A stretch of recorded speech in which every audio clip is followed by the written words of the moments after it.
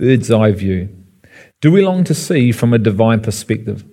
We have been granted to know the mysteries of the kingdom of God, and yet just like the disciples, we at times can find ourselves struggling to hear, see, receive, and understand what God is saying in relation to himself and his purposes for his church.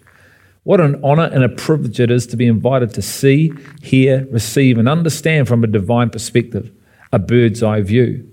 Paul said that God has given us his Spirit so that we may know the things freely given to us by God, which things we also speak, not in words taught by human wisdom, but in those taught by the Spirit.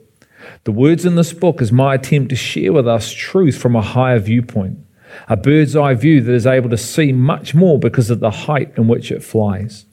Isaiah 46:10 says that God is the God who declares the end from the beginning. For us to follow Jesus wholeheartedly, it is critical we come to know the picture of his finish line to which he is calling his people. When we are able to see with a bird's eye view, his finish line becomes clear. My hope is that we will receive the words of this book by faith and ask the Spirit of God to renew our minds to what is being declared.